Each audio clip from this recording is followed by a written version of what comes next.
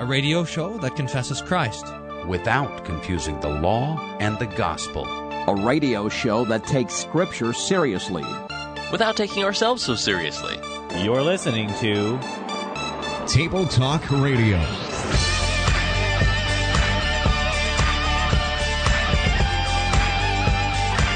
So here we have the promise of the virgin birth already. And now it says that he, this promised seed, shall bruise you, the serpent, on the head. So this, and you will bruise him on the heel. So this is talking about the crucifixion of our Lord Jesus. So this is the first gospel. What in the world? The Lord's Supper is to help rediscover your innate goodness? Holy smokes. That's like saying that glasses are to make sure you can't see. It's like saying your shoes are there to make sure you can't walk. It's like saying a boat is there so that you sink to the bottom of the ocean. That's the goofiest thing I've ever heard.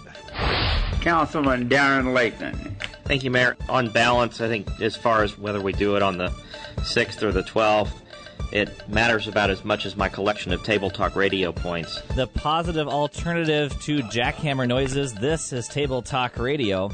And Pastor Wolfmuller, I am worried for you today. Oh, yeah? Why? Because today we're doing a little Iron Preacher. And what? You, Iron Preacher? You have met your match today. Let me first introduce the challenger to Iron Preacher. Pastor Chris Roseborough is a pastor of, Chris, I just spaced. Kongsvinger Lutheran Church in Oslo, Minnesota. Is that correct? Yeah.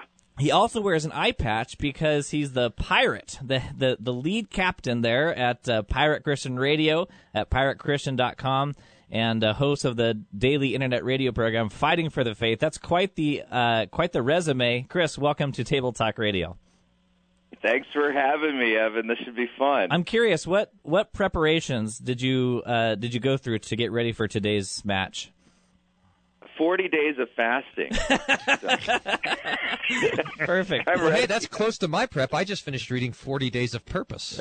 So. This ought to be good. Of course, our judge for Iron Preacher is Dr. Carl Fickenscher. He's professor of homiletics at Concordia Theological Seminary in Fort Wayne, Indiana. Dr. Fickenscher, always great to have you on. Always a pleasure, Evan. Thank you so much. Well, I want to get right to the text because these preachers need to get to work. They have a little bit of time as it is. So the reading for today's sermon for Iron Preacher comes from Luke chapter 22, verses 47 through 53, and that text reads thusly. While he was still speaking, behold, a multitude came, and the one called Judas, one of the 12, was preceding them. And he approached the Jews to kiss him. Approached Jesus to kiss him, rather. But Jesus said to him, Judas, are you betraying the Son of Man with a kiss? And then those who were around him saw what was going to happen. They said, Lord, shall we strike with the sword?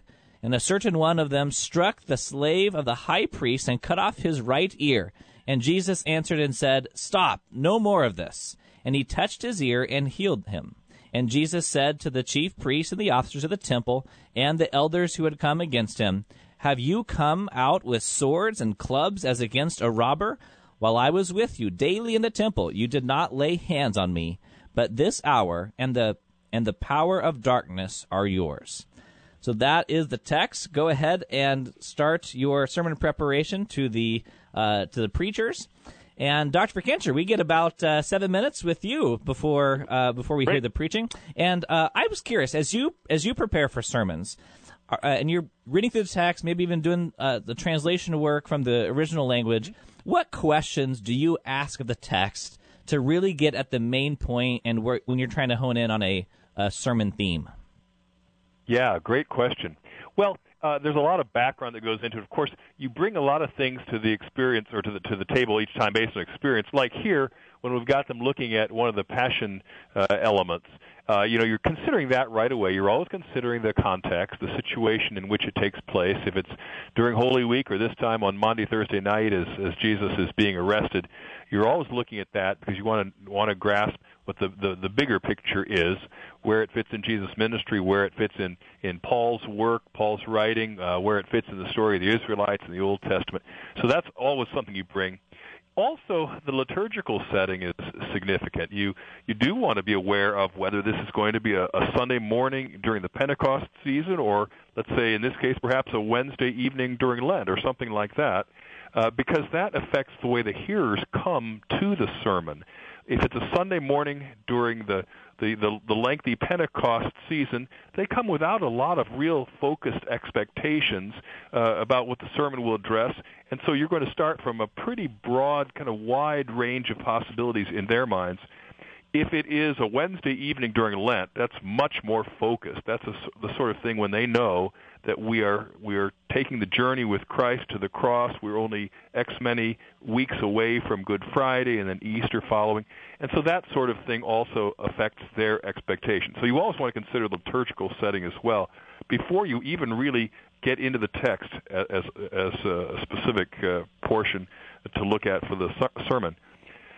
Then, when I get into the text, and you'll kind of know, Evan, this is sort of my approach, I'm always looking for the problem in the text. Now, that's not intended to be negative or something, but it is saying that every text is predicated on the fall into sin. The entire Bible is God fixing the situation that we messed up so desperately with our sin, and the fix is always going to be in Christ, in His cross. So, I'm always looking for what kind of problem is involved there. Is it a problem where the text shows that a particular person in the text is guilty of some particular sin, or where, let's say, an epistle text, St. Paul is writing to Christians in a particular congregation, which could very well be pointing to us and saying, you are guilty of some particular sin? Or is it looking for a situation where the effects of sin are being described, where it doesn't necessarily point the finger to say, you Ephesians are guilty of this or that kind of sin, but there are persecutions that you're facing, or in the church in Philippi, for example, where Paul is writing from prison. Paul is in a situation where things are being done to him that are the effects of sin. And that could be the problem that needs to be addressed. So I'm always looking for that kind of problem, and in very broad terms, it's something that directly accuses, or else something that describes the effects that sin have upon us. And then once we see whatever the very specific problem is in the text, we always ask ourselves then, how does Christ crucified give the answer? And sometimes it's very explicit in the text, sometimes not so much. But the answer is always Christ, because Jesus, by His death on the cross, has removed the sin that separated us from God. And when we are reconciled with God, when sin no longer separates us from God, then we know that God is going to be with us in whatever the situation is. If the problem in the text is some kind of direct accusation, you are guilty of this or that kind of sin, then of course the cross announces that Jesus took that sin upon Himself, and we're going to answer that particular sin very directly from the cross with forgiveness. But if it's another kind of problem that is describing the effects of sin, then it's still the case that Jesus' death on the cross, by reconciling us to God, assures us that God is going to be with us now in this time of trial, this persecution, in this illness that we're facing, in this stress that we're undergoing, whatever the case may be. So after I look at the background, the context, the liturgical situation, then as I study the text, I'm always asking, what is really the problem here that is being addressed, and how is Christ crucified the answer to that problem?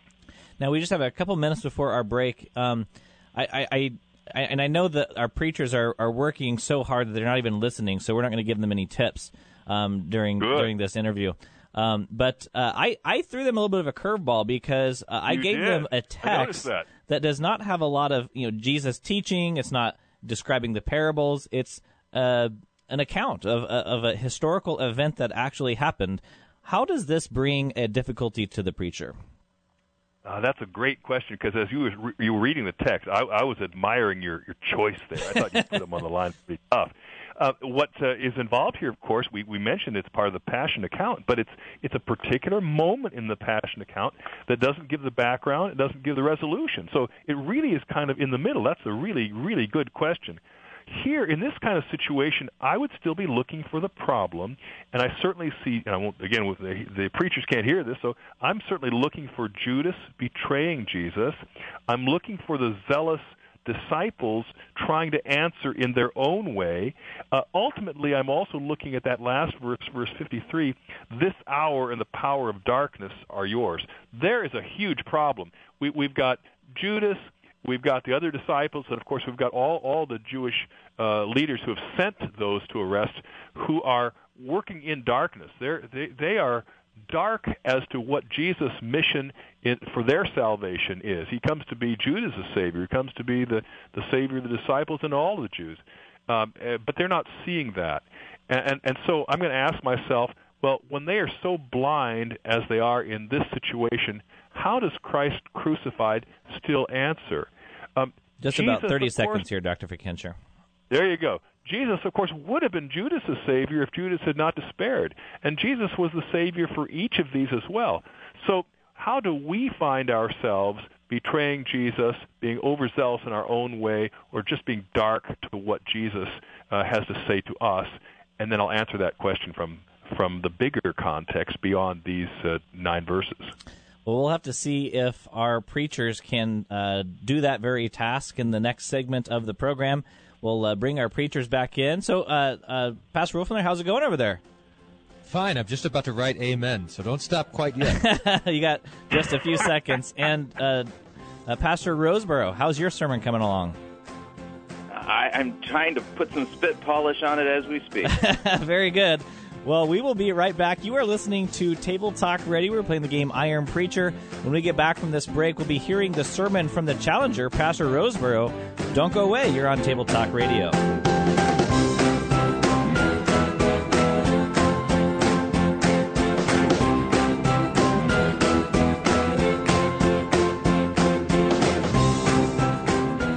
Table Talk Radio. It's incredible how well our good looks translate to radio.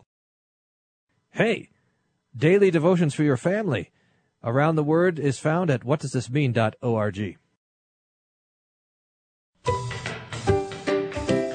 think, Brian, you were going to pick some new bumpin' music, weren't you? Yeah, I was, and hearing this reminded me why. Is that on your to-do list? It should be. I'm going to add it right now.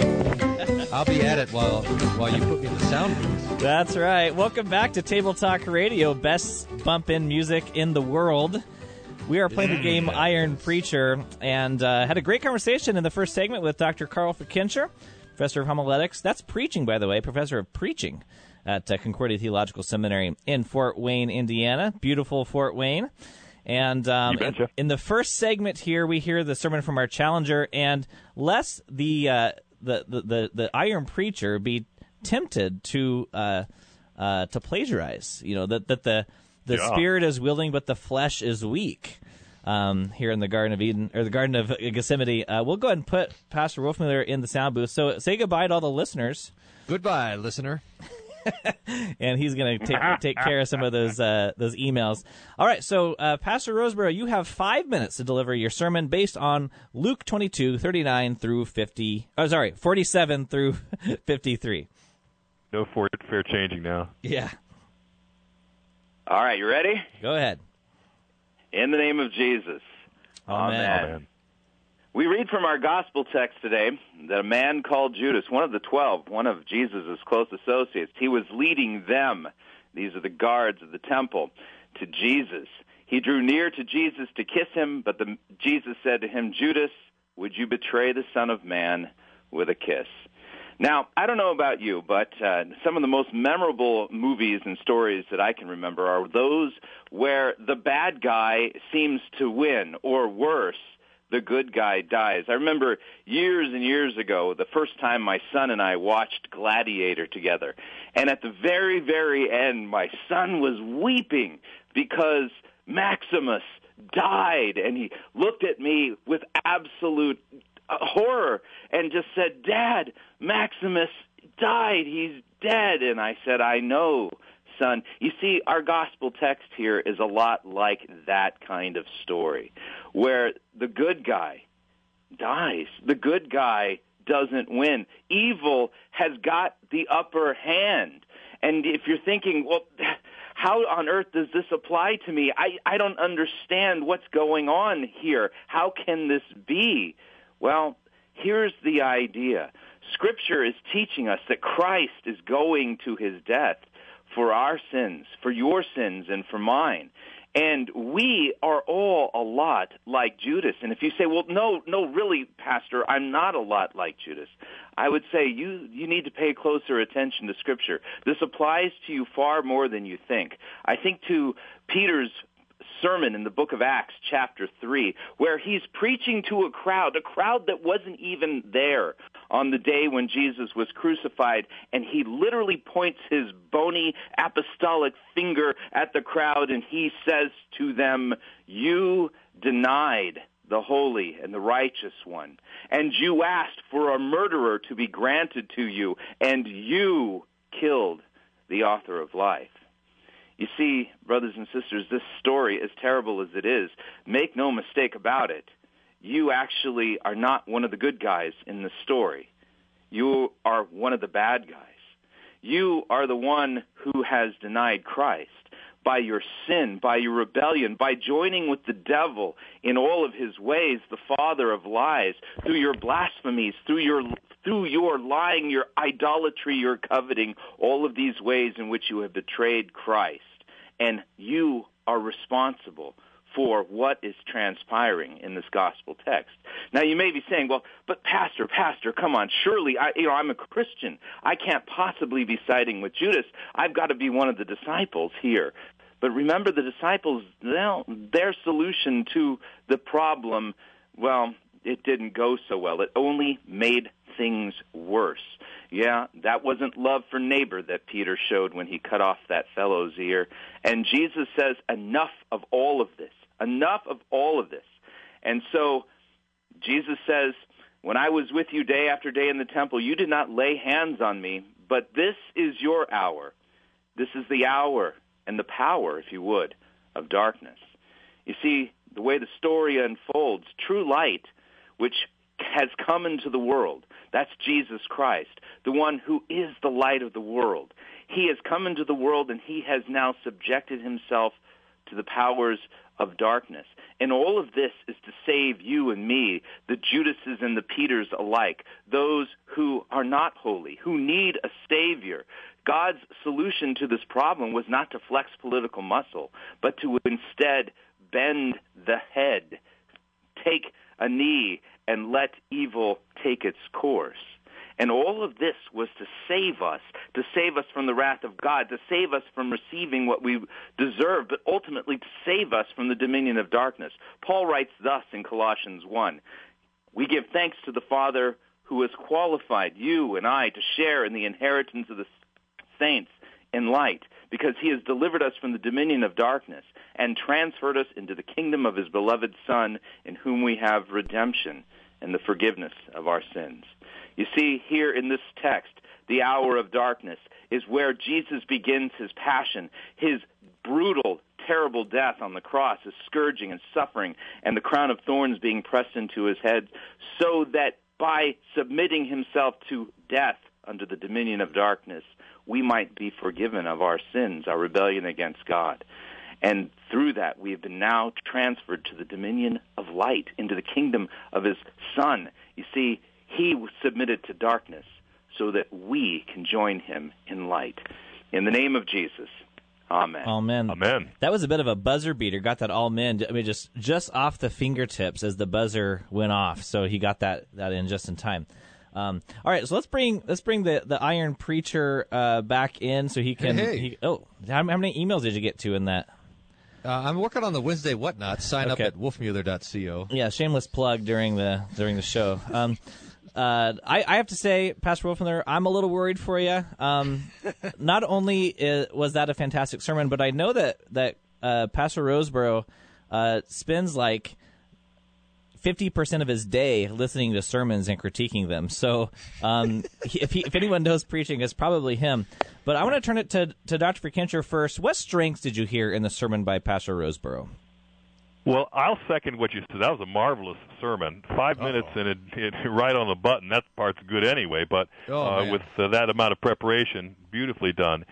Fabulous law gospel sermon. You know, Pastor Roseborough didn't get to track what I said in the 7 minutes before, but really it was exactly what I would go to. I'd look for the problems in the text, and he looked at two problems: Judas as the bad guy, and then also Peter as the bad guy. It wasn't loving his neighbor when he cut off the ear of the servant of the high priest. Both of those put ourselves in the position of desperately needing to be delivered from darkness, and he did that beautifully. I love the Colossians 1 text. It's one I've used many times. It's very picturesque. It was a great way to get us to the cross. The cross was clear and explicit, and what you did very nicely, Pastor, was to show how the cross was the specific answer to this text, the forgiveness of those very sins we find ourselves in, like Judas and Peter, and even the imagery of the darkness now being delivered to the kingdom of the saints in light.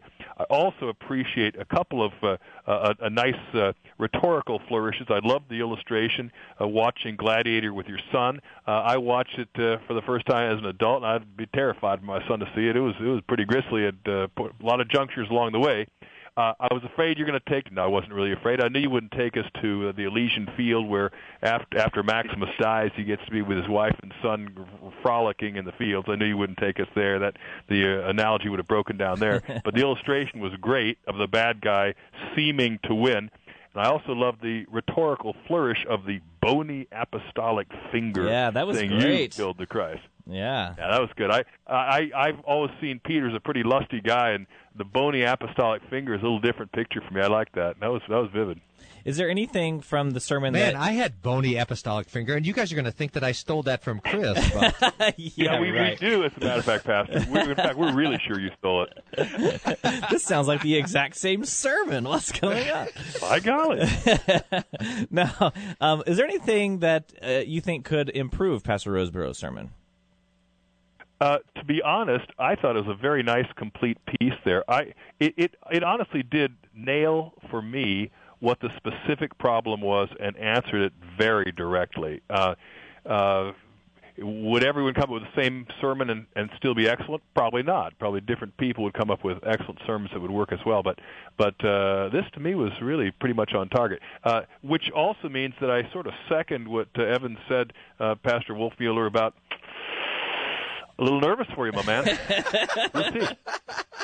But you see, Pastor, if you pull this one off, it will be pretty doggone impressive. Pastor Roseborough will not go home vanquished. That's for sure. He's a champion. That part's for sure.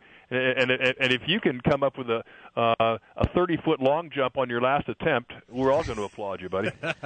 Well, I'm just hoping that Pastor Wolfmueller's sermon here in the next segment doesn't end up in the sermon cage fighting segment of Fighting for the Faith later this week. Yeah. So that is yet to be seen, folks, and that is right after this break. You are listening to Table Talk Radio, and we are playing Iron Preacher with our guests, Dr. Carl Fickenscher of Concordia Theological Seminary and Pastor Chris Roseborough of Ossinger Lutheran Church and also Pirate Christian Radio. When we get back from this break, we're going to be hearing the sermon from the Iron Preacher, Pastor Wolfmueller himself, and see if his sermon can muster up to what we just heard with Pastor Roseborough. If you have a comment or question about anything you hear in today's broadcast, we do want to hear from you. The toll-free number is 1-800-385-SOLA. 1-800-385-7652 is the number. We also get your emails, and we like to read those on the air. The email address is questions@tabletalkradio.org. Questions@tabletalkradio.org. And if you do the Facebook thing, we're on that too. You have to look that up on Facebook.com, Table Talk Radio. Iron Just click Preacher. on Facebook, and I'm sure we'll come up. Right after this. It's closed, though. You have to get an invitation.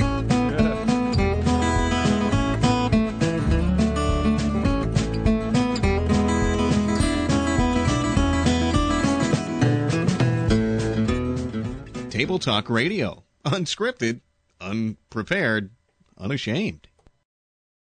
I save all the good stuff for grappling with the text, a little video Bible study that you can find at worldvieweverlasting.com.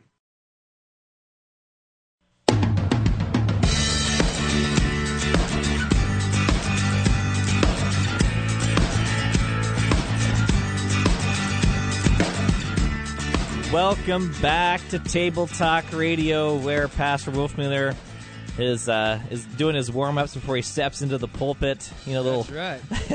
Hey, whatever happened to the Iron Preacher intro music? I know. The announcer guy, AC/DC is on vacation right now, so we couldn't do your intro. But I'm used to it because that's what we do at church. Yeah, I know, right? Flammy, Pastor Flammy runs the spotlight, doesn't he? He runs a smoke machine. Oh, okay. All right. Whenever you're ready, Pastor Wolfmueller, 5 minutes for your sermon on Luke 22. In the name of Jesus, amen. Amen. Permit it, even this. In the garden, the first garden, the Lord came with curses, and he says to Adam, "Cursed is the ground for your sake. In sorrow you will eat of it all the days of your life. In the sweat of your face you shall eat bread till you return to the ground, for out of it you were taken. For dust you are, and to dust you shall return."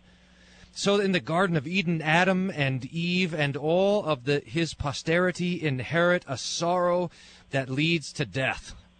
Now Jesus is in the garden, and he says to us, "My soul is sorrowful, even to death." And he prays that the cup of God's wrath would pass from him, but it cannot be any other way. So he is handed over to the will of his enemies. The hour of darkness, the hour of the enemies of Christ has come, as Jesus says. But Jesus' word, in the midst of this darkness, in the midst of this sorrow, in the midst of this assault, says, "Permit even this." Judas comes to betray his rabbi, his master, his Lord, the one who would be his Savior, to betray him with a kiss, to indicate that this is the one that should be arrested and bound, and Jesus says, "Permit even this." Peter pulls out his sword and tries to defend Jesus with force, cutting off the ear of Malchus, but Jesus, touching his ear, restores it, tells Peter to put away the sword, and says, "Permit even this." So with torches and ropes they bind Jesus and drag him off to the Sanhedrin, and Jesus says, "Permit even this," because this is his passion. That means this is Jesus being passive, suffering sin and death and the devil for you. And it doesn't stop there in the garden. It keeps going. The lies of the accusers, permit even this. The accusations of the high priest, permit even this. The mockery of and political machinations of Pontius Pilate, permit even this. The nails, the whip, the spit, the slapping, the mockery, the crown of thorns, the robe of purple, the stripping, the dragging Jesus to the cross, permit even this, says Jesus. The nails and the bleeding and the lifting up for all the world to see, the shame of the cross that he despised, and even worse, the wrath of God being stricken and smitten by God because of you. Permit even this, says Jesus, because he is there to be betrayed, to be bound, to be led as a lamb to the slaughter for you. So Jesus hands himself over to the hour of darkness, to the hour of sin, to the hour of death, to the hour of his enemies. He hands himself over to the wrath of God and the justice of God for you. He's letting sin claim him so that he can claim you. He's letting death consume him so that he can rescue you. He's letting the wrath of God smite him so that he can forgive you all your sins. So permit even this, says Jesus, so that when the devil comes to bind you with the fear of death, Jesus says, "I do not permit that." When the fear of death and when your sin would come and threaten you, Jesus says, "I do not permit that." When death would claim you as its own, Jesus says, "I do not permit that," because he has destroyed these things. His victory, won in the garden, is your victory and your peace. In the name of Jesus, amen. Amen. So leaving 1 minute and 9 seconds left on the clock is the Iron Preacher. The question is, Dr. Finkelter, is that going to work against the Iron Preacher? Not at all. If you can do what you want to do in less than the time that another man might take, that's a plus. Not a problem there at all. The question always is not a matter of how long or how short, but did you do the things that you wanted to do? Did you deliver the goods? That's the question. All right. So what positive aspects? What did you want me to answer the question? What did you see that? Oh yeah, please answer the question. Yeah, no. That's I asked the question. If you want me to give my thoughts on whether he delivered the goods, I'm happy to do so. That's what I'm most interested in. There you go. Well, I'll tell you what. Neither of these two preachers made it easy for the judge. That's a sure thing. And Evan, you pick real contestants here, guys who can hold their own. Both of these were marvelously done. Pastor Wolfmueller's sermon was wonderful, rhetorically just very skilled. The use of the refrain "permit even this," ultimately I do not permit that, was a very, very nice piece, and it was more than just a good show. It was really very, very, very relevant to the text. It was a fine development of the text, frankly. Taking from the text an element that really is shocking. No one, other than someone who has been enlightened by Scripture itself, would understand why Christ would permit even this. In 1 Corinthians chapter 1, St. Paul talks about the foolishness of the cross, and it sure does look foolish for him to let this happen when he's so capable of turning this aside. I think every one of us at some point along the line would say, well, Jesus, just shut him down. Don't let this happen. Stop it. And Jesus permits even this.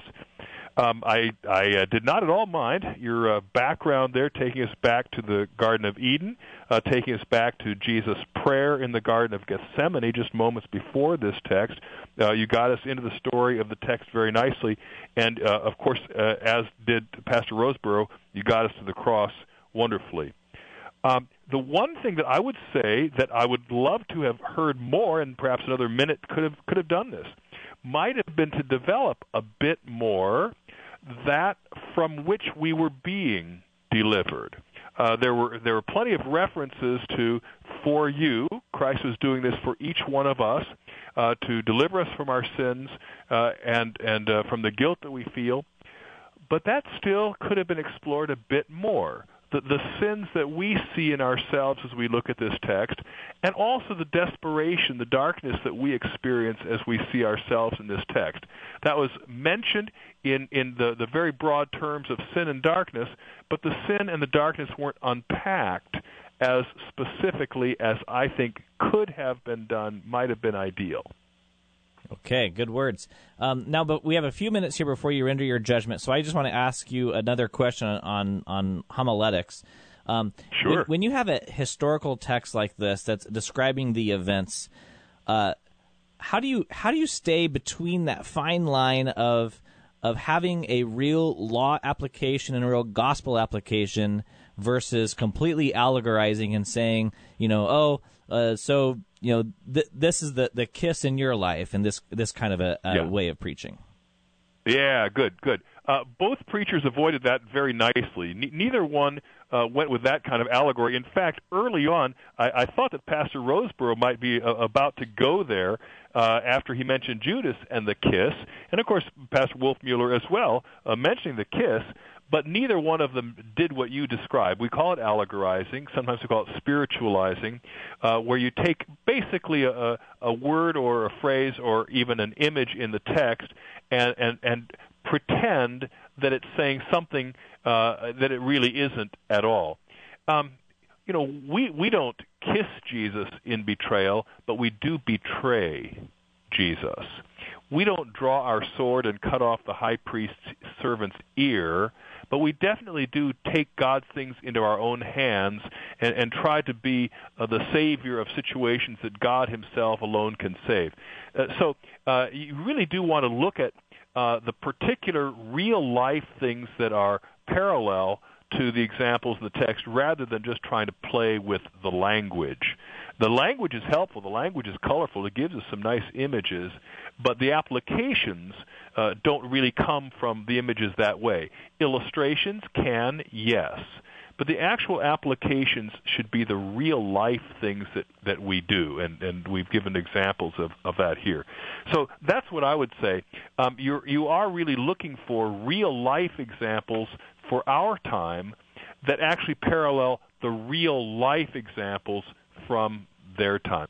Other examples of this, are things like seeing a man who has leprosy and saying that's the leprosy of sin. Well, of course, it is true that leprosy is in the world because of sin, but a leper comes to Jesus calling out, Jesus, Master, have mercy on us, and he really isn't asking for the leprosy of sin to be forgiven, and that's a bigger gift that he needs.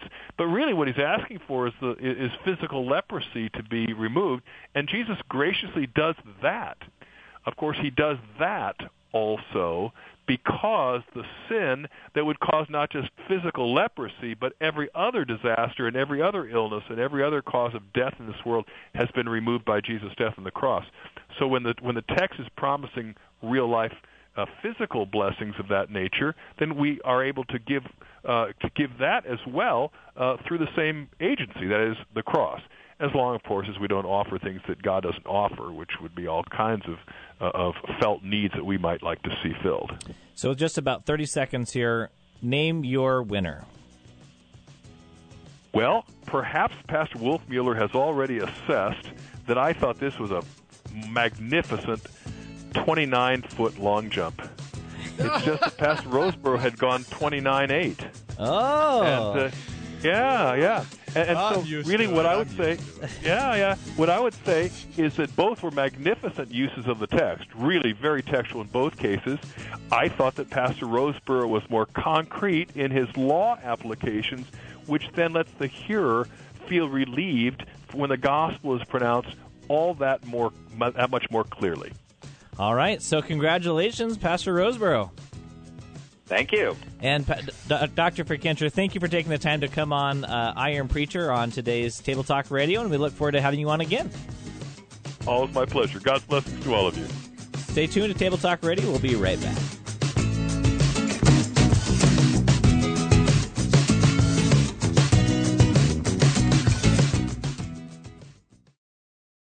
The daily Bible meditation blog is at rightlydividedbible.wordpress.com, where 3 chapters of the Bible are considered each day. Check it out.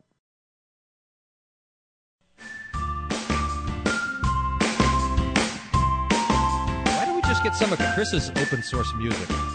Welcome back to Table Talk Radio, because I think if we were playing Iron Bump Preacher, now we would also lose. Now that he's a Iron Preacher champion, the cost of that music has gone up dramatically. Still on the line with Pastor Chris Roseborough. He's on the hunt these days. Have you noticed this, Pastor Wolfmueller? Yeah, I noticed. He is like the those air horns that go off when there's like a tornado in town that warn you. He's like the heresy air horn, the alert that goes off to let you know what's going on in spirituality today. And there's no shortage of heresy these days. And Chris is going to talk to us today about the New Apostolic Reformation. Chris, where's this come from? Good question. The New Apostolic Reformation is kind of a subset of the broader Pentecostal and charismatic movements, and it has its roots in a movement called the Latter Rain. The Latter Rain, the Assemblies of God back, I think, in the 40s actually declared it to be a heresy. This is when the AOG actually still cared about something to do with doctrine. And they declared this thing to be a heresy. And some of the fathers of it would be like William Branham and guys like that. And literally in the past couple of decades, we've seen the rise of the claim that God has restored not only prophets to the church, but he has restored apostles. They'll openly say that there have been no apostles, since the death of the apostles, and that God now has restored the apostles to the church for the very specific reason of giving strategies to networks and movements and groups of churches for the purposes of taking dominion, conquering the 7 mountains, and then ultimately by taking dominion and operating in signs and wonders, that it'll lead to some billion-soul harvest, which then kind of plays into their eschatology. Once the church kind of conquers and takes dominion, then Jesus comes back and kind of says, "Well done. Finally, you guys got your act together and took control of everything. And now that you've taken dominion, I'm going to be king." And it's just this strange cocktail of just bizarre doctrines. And people like the editor-in-chief of Charisma magazine, Jennifer LeClaire, she's steeped in this. Bill Johnson and Chris Valentin of Bethel Church, they are major players in it, and Shay On and Todd Bentley and Rick Joyner and Cindy Jacobs. This is kind of that particular group, and I literally have come to the conclusion that these people, not only have they stopped even trying to make their stuff sound biblical, I think they've gotten to the point where they've stopped even trying to make what they're saying even sound like it's rational. I mean, it's just that crazy now.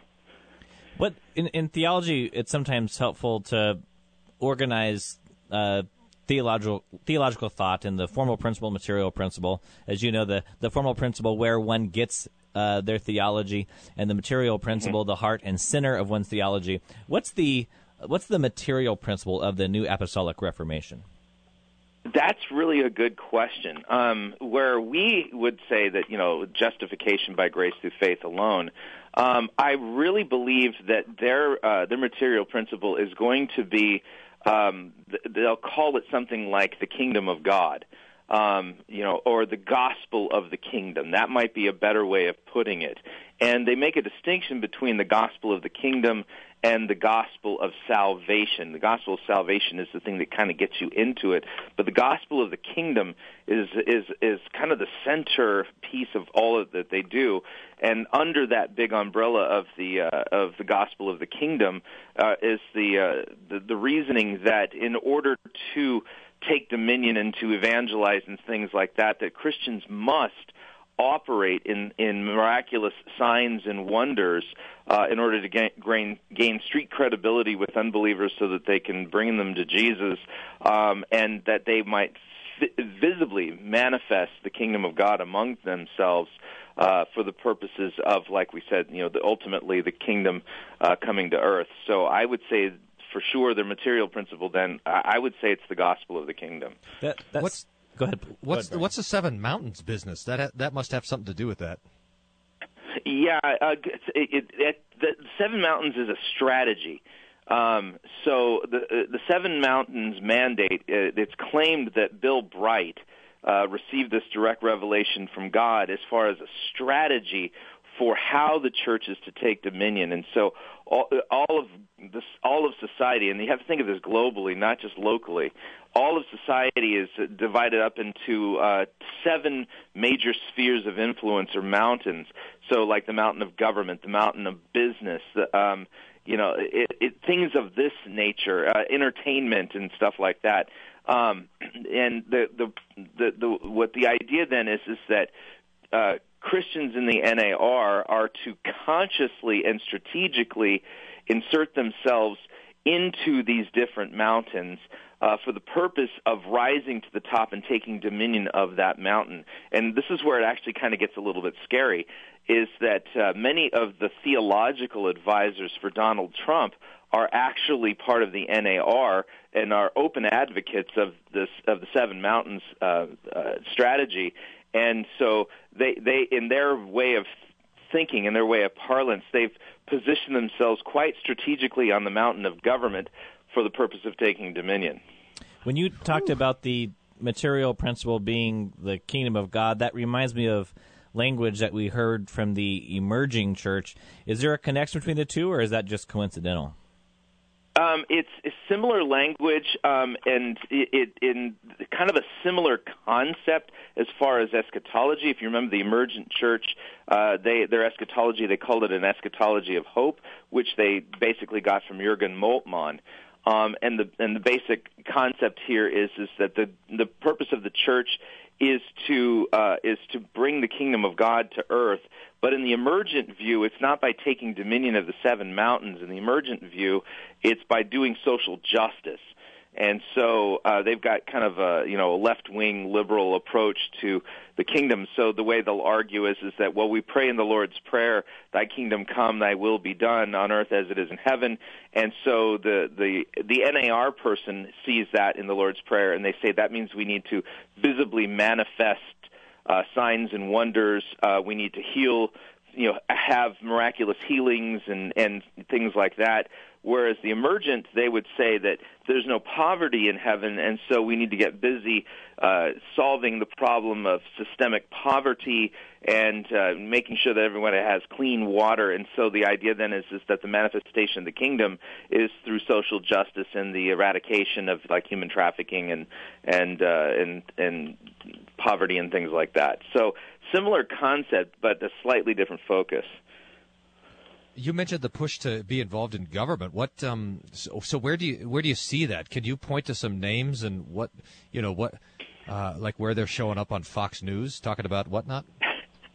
Well, I would point you to like Rick Perry of Texas, Cindy Jacobs and Rick Joyner and people like that. Even Paula White, who gave this one of the prayers at the inauguration, she seems to be steeped in this stuff too. And then so look for videos of Donald Trump hanging out with Lance Wallnau. That's another fellow. I mean, that guy is straight up Seven Mountain Mandate Dominionist NAR guy, and he is quite close now with Donald Trump. And is openly talking about him and talking to him. And so those are the types of people that you're really looking for. Is this something that's kind of staying in its own sex, or is this bleeding into denominational churches and pastors that are trying to be hip? I will say this: that the NAR is quite militant, very active, and literally any church that they can weasel their way into, they're trying to weasel their way into it. They're not content to stay within the charismatic or the Pentecostal movements. They are literally actively trying to find inroads into denominational churches, into non-denominational churches. I've been receiving emails from people down in Australia where there's this growing, what they call the Lutheran renewal movement, and it's heavily saturated with NAR concepts and talk. And so, let's just say that the charismatic movement down in Australia in the Lutheran renewal is literally being spearheaded by NAR people. That's crazy. So like Evan suggested, they're trying to work their way into all the different denominations, all these kind of Gnostic heresies and this sort of thing. You just latch on to whatever bureaucracy is there and contaminate the water. Yeah, no, I liken it to a cancer. And it's literally spreading throughout the entire body of Christ. Well, Pastor Roseborough, we want to thank you so much for taking the time to educate us on the things that we're too ignorant of. And thank you especially for showing the Iron Preacher a thing or two in homiletics. Thank you. Hey, if people wanted to know more about the NAR, what do you suggest? What are the next steps? There's a book by Holly Pivick on the New Apostolic Reformation. I would go to Amazon and get a copy of that book.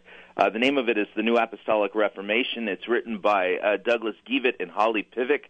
I've interviewed Holly on my radio program, and we have a growing number of resources over at fightingforthefaith.com related to the New Apostolic Reformation. And I'm actually making a conscious effort weekly to make sure to include things related to the NAR in order to warn people so that they can be on their guard against their inroads into their own churches. Well, it's Chris Roseborough of Fighting for the Faith. Check him out at piratechristian.com. Thanks, Chris, for coming on.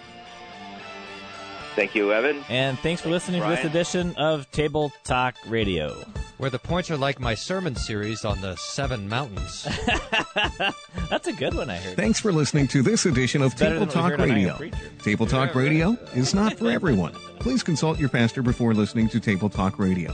Side effects may include nausea, vomiting, headache, heartburn, hair loss, hallucinations, and aversion to incomplete sentences with aquatic imagery, psychosis, coma, death, halitosis, lung cancer, brain tumors, sleep gain, internal bleeding, internal combustion, a sudden craving to smell your backseat, claustrophobia, an uncontrollable urge to fight the Calvinists on Twitter, and falling off your treadmill. For more information, visit tabletalkradio.org.